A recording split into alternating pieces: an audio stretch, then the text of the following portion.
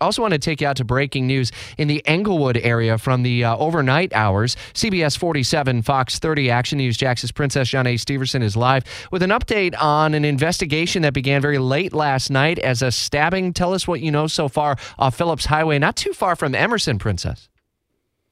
Correct, and good morning.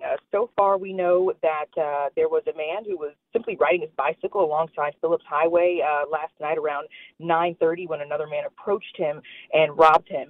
But that was before he stabbed the man twice, both in his face and his head. So far, that man is in the hospital.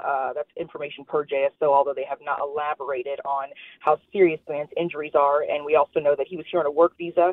So JSO did bring in some bilingual officers to help get a statement. And we're hoping to try and find a suspect soon as they continue to conduct interviews on last night's very violent robbery. But so far, no suspects. And JSOs, if you have any information to, please call. They're at Crime Stoppers if you want to remain anonymous, as well as their non-emergency line. It's not too far from the Walmart Supercenter on Phillips Highway. Might they be able to look at surveillance video to try to capture some information here? We are hoping so. We went there about an hour ago, and the scene was cleared.